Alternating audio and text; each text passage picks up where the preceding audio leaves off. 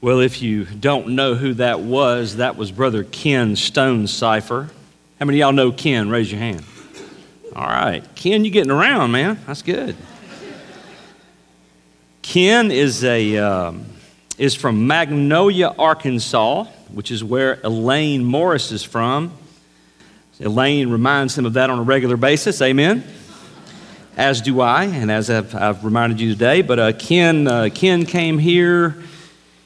Let's see, I've been here 5 years in March. I want to say he came here the first year I think I was here, and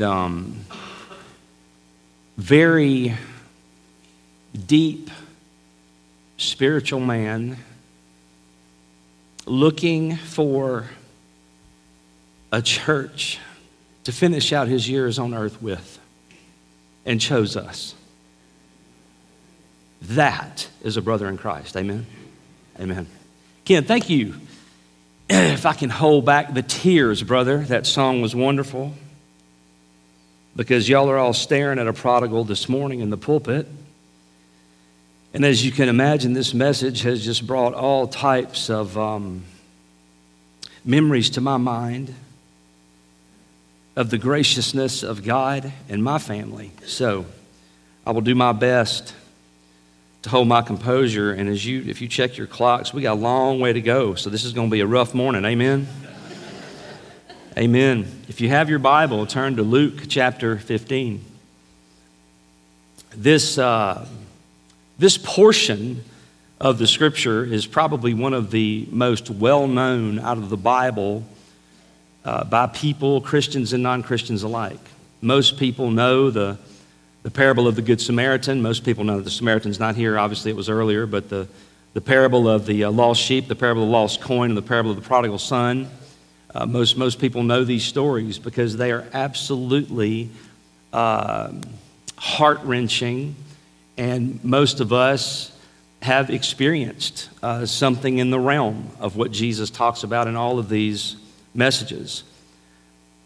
In these parables, as I've told you multiple times, and I'll tell you again this morning because I want you to cling to the context of what Christ is doing here, because if you miss that, you miss the meaning of the Word of God. But what is happening here is that Jesus has had 2 or 3 engagements with the Pharisees at their homes, where he is trying to awaken them to the reality that the way they think about the Bible, the way they think about Scripture, the way they think about spirituality is wrong and has been wrong for generations. And he is trying to bring them back to the truth, the heart, God's Spirit, what he intends with the text. And one of the things you will see time and time again is you will see the Pharisees give Jesus a hard time, especially when he affiliates, when he socializes with those that are viewed as people outside the covenant of God, meaning those that are non-Jews, and even within Judaism, those who are viewed as lower than or not trying to be faithful to the covenant of God. Some of that is obviously needed at times because we have a tendency to wander, and so we need correction and we need admonition. But what the Pharisees did went a little further than that. They believed they had a hyper spirituality because of who they were and because of their pure actions and their separatist ways. And Jesus is trying to get through to them that they will never be who they are supposed to be to the world if they act in that way. That we must reach out, we must love those that the world deems unlovable. We must go after those that are outside the covenant of God, because many of us, or all of us, were outside the covenant of God before God came seeking us. Amen? So the message that he is trying to give here should pull at all of our heartstrings, all of our heartstrings. We have not heard of the Pharisees and teachers of the law say anything since the Sabbath meal in chapter 14, but now as Jesus walks along and teaches, Luke gives us a glimpse into their side talk as Jesus ministers to the crowd. And what Luke is trying to help us see is hard to miss. And that is that those that should know the will of God, those that supposedly know the Word of God, those that should recognize him and follow him and love him and listen to him are the very ones that do not, that shun him and that give him a hard time, and that ultimately would be responsible for putting him on the cross. And those that were outside, those that were viewed as less than and lower than, were the very ones who were clinging to the very words that Christ spoke. So we see in chapter 15, verses 1 and 2, we read, "Now the tax collectors and sinners were all drawing near to him." That's significant. Those that were viewed as outside the covenant, possibly by the Pharisees as those that were not worthy of being in covenant, are the very ones that are drawn to Christ and his message. And the scripture says in chapter 15, verse 2, "And the Pharisees and the scribes grumbled about him, saying, 'This man receives sinners and eats with them.'" They did not understand Christ's purpose in spending time with those that the Pharisees had already written off. And there's one thing about Jesus: if you're a true follower of him, you have learned in your time in following him, Jesus will never write you off. Ever. That's not what he does. Jesus is a shepherd, the one chief shepherd. And the one thing that shepherd will always do is pursue you because you are his sheep. So he initiates the parables in that very fashion. He initiates the parables as helping these religious leaders have a different perspective. Have you ever needed a different perspective before? Amen? You ever had somebody to come and give you a different perspective on things? I have multiple times, and I would say that it would go a long way in your life to not be so hard-headed, to always be willing to listen to what somebody else says and to give you a different perspective. So Jesus gives these leaders a different perspective, and he does it by giving them 3 parables that are metaphorical in nature. The first one that he gives them, he points to himself and he talks about the sheep. So he told them this parable: "What man of you having 100 sheep, if he has lost one of them, does not leave the 99 in open country and go after the one that is lost until he finds it? And when he has found it, he lays it on his shoulders, rejoicing. And when he comes home, he calls together his friends and his neighbors, saying to them, 'Rejoice with me, for I have found my sheep that was lost.'" So he leaves the 99 and he goes after the one. The one in this case that he is trying to get through to the Pharisees and those religious leaders, the one that he has gone after are the tax collectors and the sinners, because there would be sheep among the tax collectors and sinners, because as I look out here this morning, this congregation is full of tax collectors and sinners. Amen? As I am in the pulpit today. So the lost sheep should not be neglected, should not be ignored, or counted as worthless and despised. That is not the way the shepherd treats his sheep. Every sheep is precious, and every sheep worth the risk of going after it. The next parable he gives is the parable of the lost coin. And it goes like this: "Or suppose a woman has 10 silver coins and loses one. Doesn't she light a lamp and sweep the house and search carefully until she finds it? And when she finds it, she calls her friends and neighbors together and says, 'Rejoice with me, I have found my lost coin.'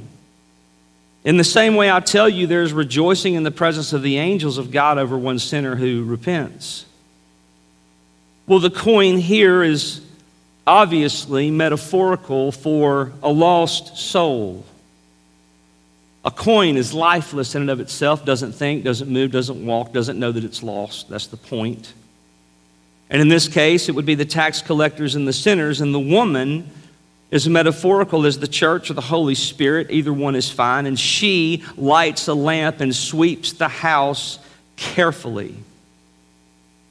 So the truth of the gospel is preached, and it progresses.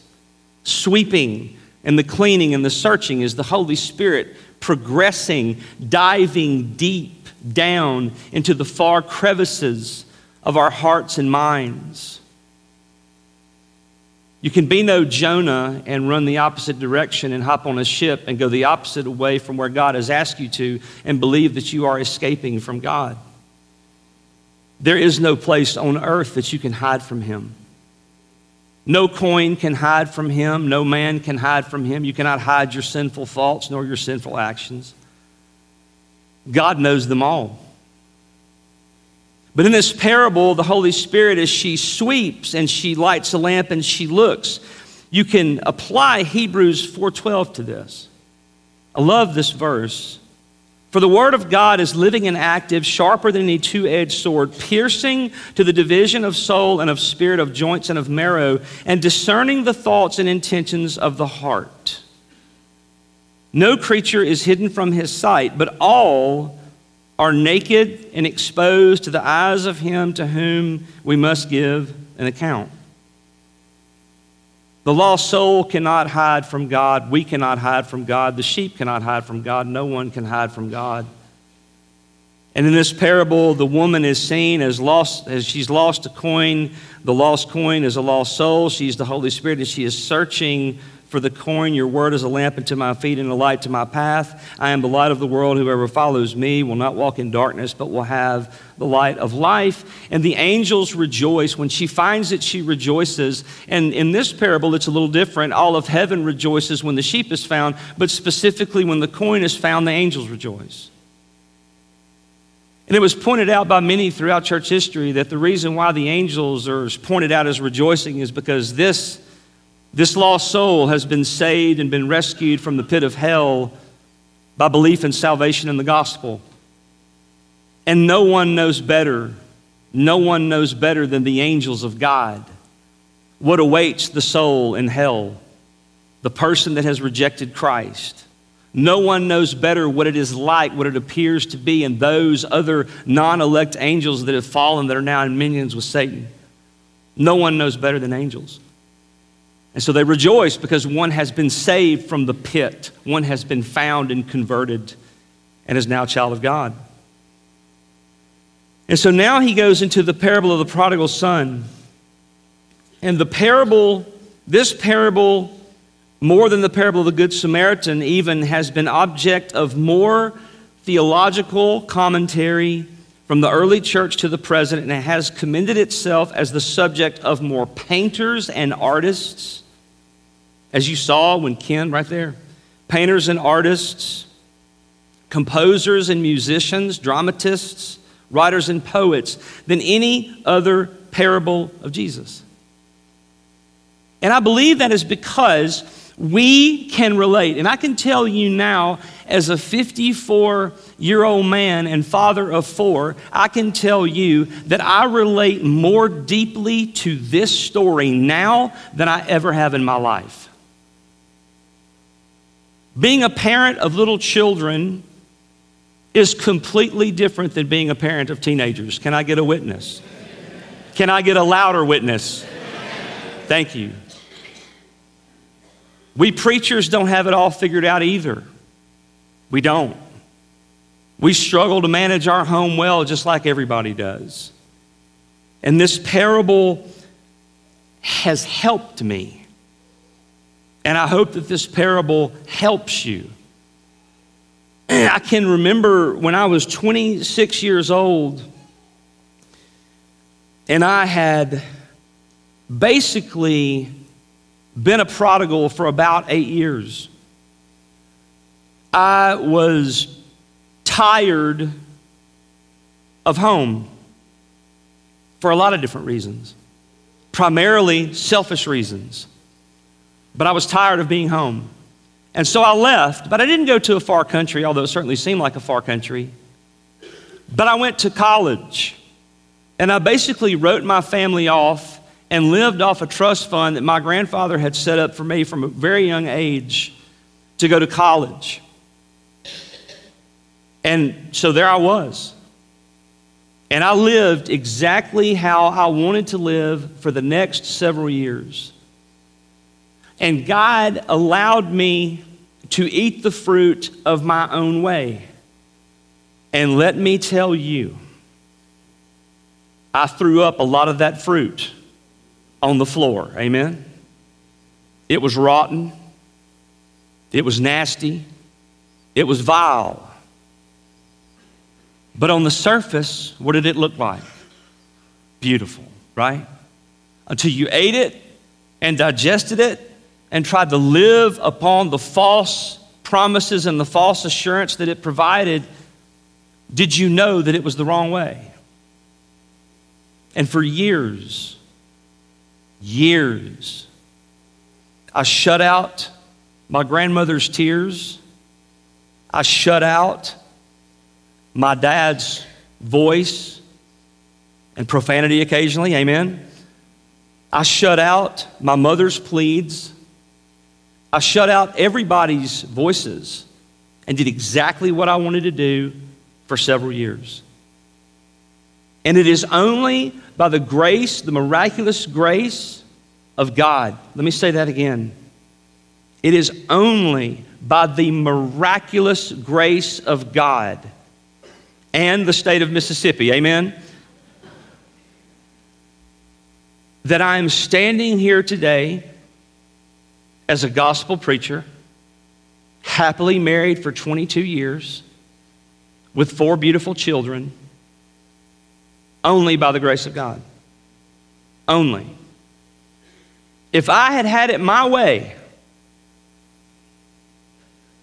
I would be burning in eternal hell right now, dead, not here. That's the pathway I chose very early in life. And it was the decision that I made on my own based upon what I wanted, irregardless of what God wanted for me in my life. And I knew I had been raised up in church. I'd been going to First Baptist Church Greenville for the majority of my life. Now, we did stop around the time I was in 9th grade, didn't go back for several years. I was falsely converted around that time. So, I knew, I had heard the truth, I had heard the gospel, but I'd never surrendered my life to it. Never. Hated going to church. Very rarely will you hear a child say they hate Vacation Bible School, but when I tell you I hated Vacation Bible School, I hated Vacation Bible School. I would try to come up with every excuse in the world and not go to church that week for Vacation Bible School. I did not want to memorize Scripture. I did not even want the juice and cookies and the snacks. Amen? I didn't want to go. So when I tell you that this parable reaches down into my heart, you need to listen to what I'm saying to you. I have given my life to being a gospel preacher now for 22 years. It has not been the smoothest vocational selection, amen? It has been extremely difficult. The theological differences that you have to battle with in other people, the difficulties when one person wants something this way and one person wants something that way. Christ gets lost in all of that somehow. But I can tell you that when I came home, that song, Ken, was the end of it. Sometimes you can only find the thing that you really need at home. Man, golly. That was me. God put it in my heart, and I to this day, I understand why. I didn't get all the answers that I wanted, but I got a lot of them. I got a lot of the answers. But he put it in my heart to pack up my stuff and go home and go back to my home church and start this walk with him over. And that's what I did, and it's been very different. Amen? Very different. So join me in verse 11. Jesus continued. There was a man who had 2 sons. The younger one said to his father, "Father, give me my share of the estate." Well, that's a heart stopper right there, is it not? One verse into the parable, and we've got a younger son wanting to cruise, and not only does he want to leave, but he wants everything that's rightly his before he leaves. Or right here at this point, we don't know that he's going to leave. Right here at this point, he's just asking for what's his. So what does the father do? He divided his property between them. Not long after that, the younger son got together all he had, set off for a distant country, wealth and wild living. After he had spent everything, there was a severe famine in that whole country. Remember, that happened in God's sovereignty, amen? God's sovereignty. And he began to be in need. So he went and hired himself out to a citizen of that country who sent him to his fields to feed, say the word, pigs. What kind of boy was this? Jewish boy, yeah. He longed to fill his stomach with the pods that the pigs were eating, but no one gave him anything. When he came to his senses, he said, "How many of my father's hired servants have food to spare, and here I am starving to death? I will set out and go back to my father and say to him, 'Father, I have sinned against heaven and against you. I am no longer worthy to be called your son. Make me like one of your hired servants.'" Wow. So he got up and went to his father. But while he was still a long way off, his father saw him and was filled with compassion. He ran to his son, threw his arms around him, and kissed him. The son said to him, "Father, I have sinned against heaven and against you. I am no longer worthy to be called your son." But the father said to his servants, "Quick, bring the best robe and put it on him. Put a ring on his finger and sandals on his feet. Bring the fattened calf and kill it. Let's have a feast and celebrate." Meanwhile, the older son was in the field. When he came near the house, he heard music and dancing. So he called one of the servants and asked him what was going on. "Your brother has come," he replied, "and your father has killed the fattened calf because he has made it back safe and sound." The older brother became angry and refused to go in. So his father went out and pleaded with him. You think those at the party knew what was going on? Absolutely. Absolutely. But he answered his father, "Look, all these years I've been slaving for you and never disobeyed your orders, yet you never gave me even a young goat so I could celebrate with my friends. But when this son of yours, who has squandered your property with prostitutes, comes home, you killed the fattened calf for him." And that's probably exactly how it was said. "My son, you are always with me, and everything I have is yours. But we had to celebrate and be glad, because this brother of yours was dead and is alive again. He was lost and is found." And all God's people said, amen, yes. So, today we're going to have one point. No cheers, no hallelujahs. Okay. One point. We're going to do two verses, and if you haven't noticed, I am going to squeeze this story for every theological nugget and truth that I can over the next 2 or 3 Sundays. So where are we going to be next Sunday? Where are we going to be the Sunday after that? Just to take any suspense away, that if you were wondering. And let me tell you what, it's going to be worth every second that we spend in it. Okay? So let's begin. Today, all we're going to talk about are these 2 verses. And your point here is the younger son abandons his family. The younger son abandons his family. If you want to put a topic or I believe the theological reality of what the son is dealing with, right out there to the right of that, selfish ambition. Selfish ambition. So Jesus continued, there was a man who had 2 sons. The younger one said to his father, "Father, give me my share of the estate." So he divided his property between them. Now we know the next verse is that he cuts a trail. Okay, he leaves. And that's why I say this point, the younger son abandons his family, because that is exactly what this young man's doing. There's no way to sugarcoat that. If you don't agree with that, you can send me an email or come up here next week and talk to me about it. I'm always open to talk to you about theological things. And that's painful. It is, and it's difficult to hear, but that's what makes this story so powerful, is because it reaches into our hearts and it confronts us with the reality that sometimes our children leave. And it hurts. Amen? It hurts.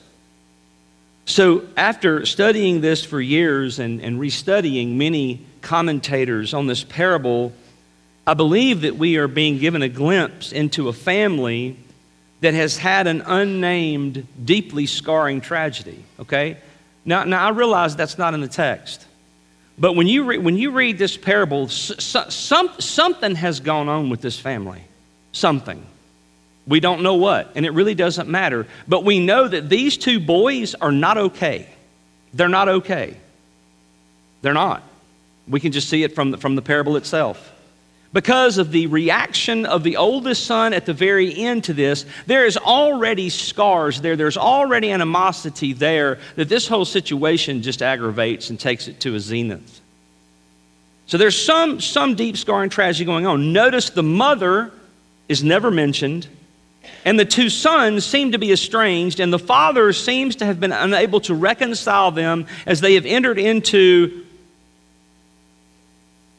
their teenage years. The parable begins on a shocking and unexpected note. Shocking and unexpected. The younger son breaks societal protocol by making a demand from his father that breaks all the rules in the timing of the request. Give me my share of the estate. According to Jewish custom, property was inherited through the male line from father to son, Deuteronomy 21:17. So a man with 2 sons would give 2/3 of his estate to the first son and 1/3 to the second. So property was normally disposed of by a will executed at the father's death, not by request when he was still what? Yeah. So the younger son's request is shameful. Shames the father, shames the family. And if you read history and context at this time, this would have been really close to an unforgivable offense for the son to demand this at this time, father. So one son is eager to leave the home, the other is described as a hard worker, and many times that is the way it happens. The older son is the one that accepts the responsibility early on and trains to one day be the family patriarch and take the family business forward. The younger son is sometimes the one that is seen as the less disciplined of the 2, the one that doesn't take things quite as seriously, may try to find ways to avoid work if possible. And again, these characterizations can't be pushed too far, because the text doesn't explicitly describe the family in that way, but something is not right with father and son's farm co-op of Judea. Amen? Something's just not right. Another reality to point to when comparing to the other parables, the sheep and the lost coin, is the ratio of the loss and the value of each item that is lost. 1 out of 100 sheep has wandered away and become lost. Is a sheep valuable to a shepherd? Yes. And then 1 out of 10 coins has become lost. Is a coin valuable to the woman? Yes. But we have 1 of 2 sons has wandered away. And brothers and sisters, how valuable is a child in comparison to sheep and coins? It's immeasurable. It is absolutely immeasurable. I love animals. I've always been picked on my whole life. You hate animals, Shelby. No, I don't hate animals. Humans come first in my world. Sorry. I'm just sorry as I can be about that. Does everybody hear that on live feed so there's no mistake? Humans come first in my life. Animals come second. So, of course, it's important, but nothing will keep you awake at night like a child. Amen? Nothing, except maybe a spouse, maybe. But nothing will drive you mad like trouble with one of you. It will drive you mad, absolutely mad, and that is what we see here. The worry, the stress, the loss, the reality of losing a child is by far the more catastrophic loss. Those of us that have lost children would nod our heads in agreement, no matter how the loss happens. It's tough.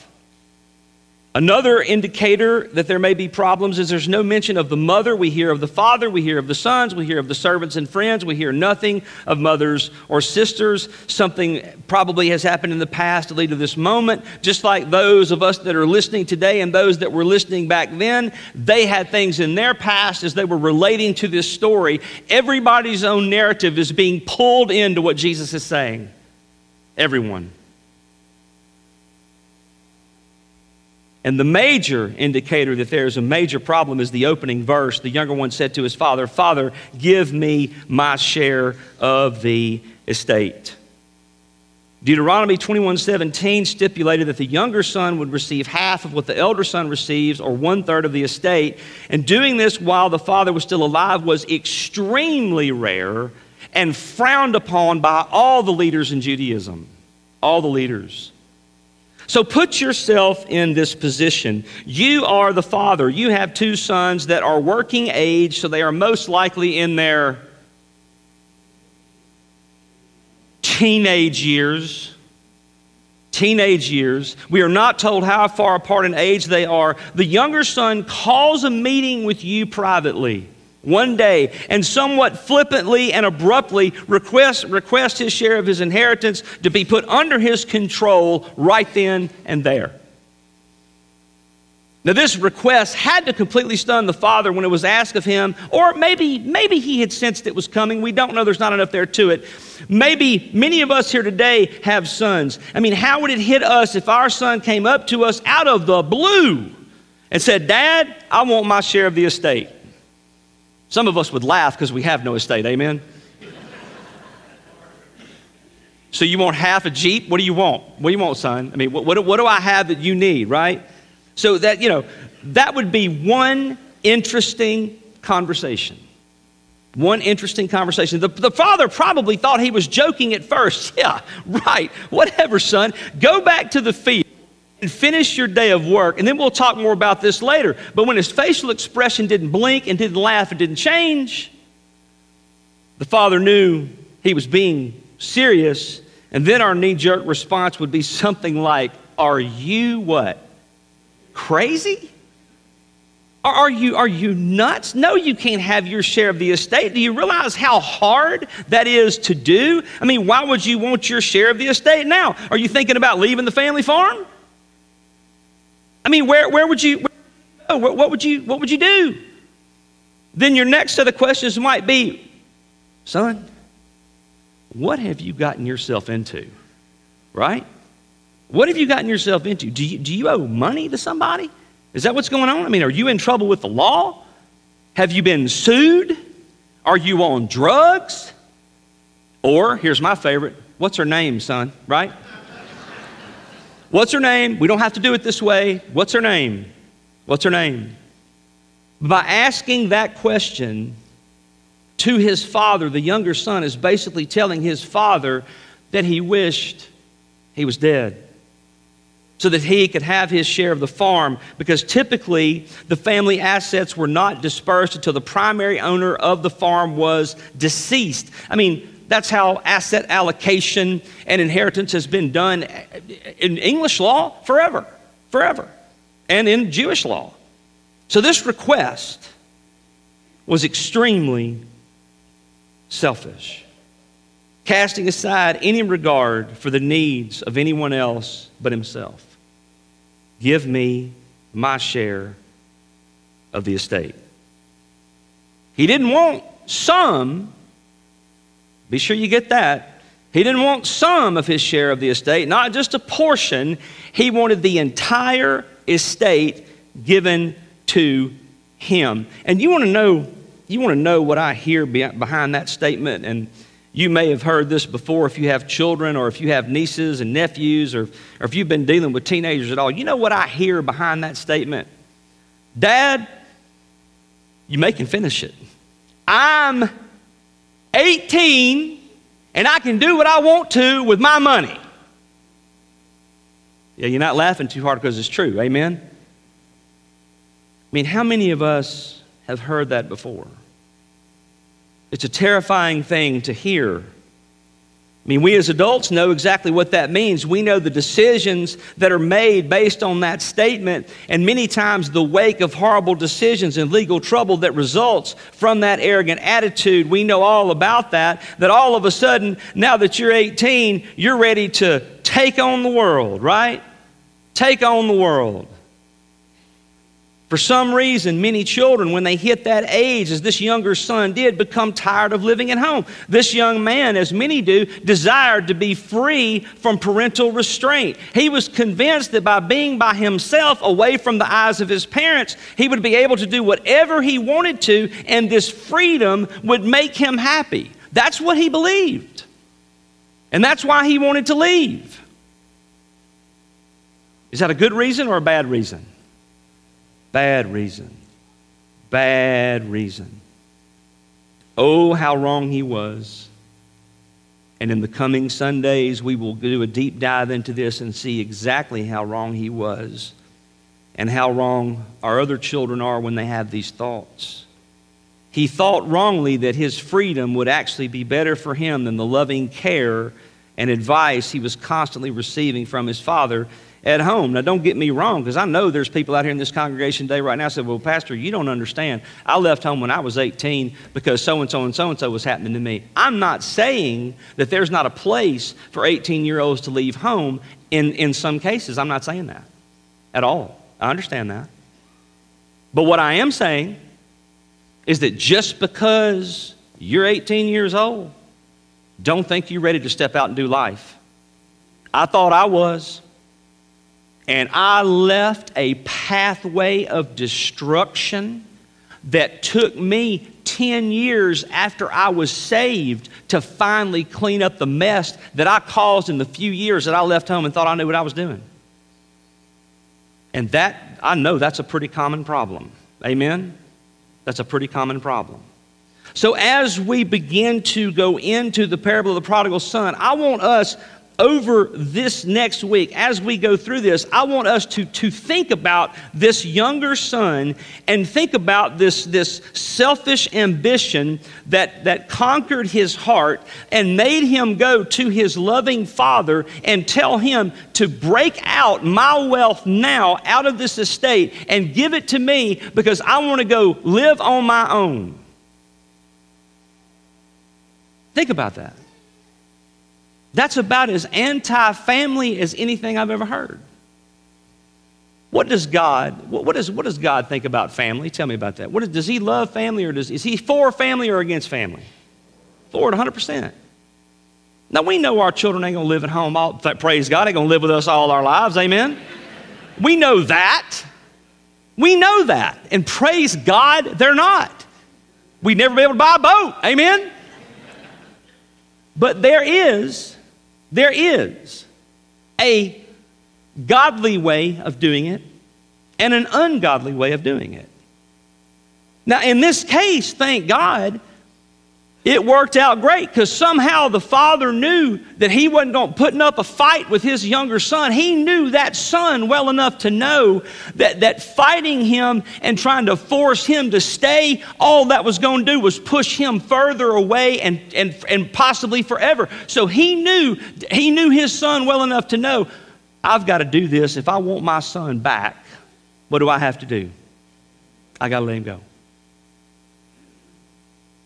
So I'm not necessarily speaking to fathers. I'm speaking to myself back when I was this age and to other teenagers today. Don't think your freedom from your parents is going to be some kind of magical formula that's just going to send you stellar. Don't listen to what social media tells you. Amen? You want to know the truth, you open the Bible and you read it. Don't you trust nothing on them cell phones unless it's a godly preacher telling you to love and honor and respect your parents. Okay? That's what I'm telling you. There are so many lies out there. This culture has become so anti-family. It is unbelievable. Unbelievable. Don't listen to what the world tells you about your family. Don't. And I know there's tough things going on out there. I'm no fool. I'm no fool. I know there's godless fathers. I know there's godless mothers. I know there's abuse. I know there's alcoholism. I know, and in those kind of situations, there has to be some form of intervention from the family. I am not speaking to those situations, okay? I know that. I'm speaking to the families where there's a mother and a father, and they're trying to raise you in a proper way, and they love you, and they're doing the best that they can. But you and your selfish ambition, you decide that you think you've got a better way and you want to get away from mom and daddy's rules. You want to get away from mom and daddy's house. You want to get away from all this stuff that's got you where you are. You want to get away from all of it and do it on your own. That's dangerous.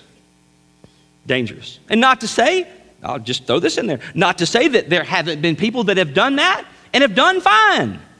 That happens. But more than not, they don't. Most of the time, they don't because they're not ready. Man, I was 26 years old and went out on my own, and I wasn't ready. Wasn't ready. Somebody told me when I was about 12 or 13 years old, I think it was my next door neighbor, Ms. Lane. Her husband died a couple of years ago. I went to the funeral and saw her. I think she was the one. She said, "Shelby, has anybody told you that you're a late bloomer?" And I was like, "No, ma'am. What does that mean?" She said, "Well, it just means that you're going to make a whole lot of mistakes and have to learn the hard way before you understand, the right way to do things in life." And I was like, "Oh, okay. So that's not a good thing." She was like, "Well, it's not necessarily a bad thing, but it's not really a good thing either. It's just kind of, who you are." And I was like, okay. And you know what? She was absolutely right. That's why I'm a 54-year-old dad of an 8-year-old. Amen? Late bloomer. But thank God for Chloe's sake, I didn't have her 25 years ago. Amen? That would have been a disaster for me and her. Because God's timing is perfect, and He loves us, and He's with us. So we'll close with that. So be thinking about this prodigal son next few weeks. Be thinking about it. Get in your Bible, read, study, and pay special attention to our teens. Amen? To our teenagers. You do realize that their lives are pulled 40 different directions. You do realize that, right? 40 different directions. And they need to be able to depend on us to be solid, to be loving, to be caring, and to be there for them. Not to be yes people in their lives. That's the last thing we need to be, is to tell them yes about everything they want to do. But we need to prepare them, equip them, and prepare them for life without us. Because we're not always going to be around. I know that's hard to believe. But I'm not always going to be here. Some of y'all are really happy about that, I'm sure, right? I'm not always going to be here. And I don't mean like I'm leaving the church. I mean like physically alive. One day I will be gone, and I will not be here to love and help and support my children. And I remind them of that on a regular. Well, Dad, that's morbid. I don't want to hear about you down. I said, it's morbid, but it's true. It's true. So use me while you got me. Amen? Let's pray. Father, thank you so much for this parable and just the shocking, heart-wrenching value of what you have given us in Christ's words. We want to live soberly, Father. We want to live in a way to where we don't think we have all the answers, so that there is a constant dependency upon you and your word and your Spirit guiding us as we try to navigate this difficult place that we live, this difficult place where we are commissioned by you to be your children and to show the world something different in your church.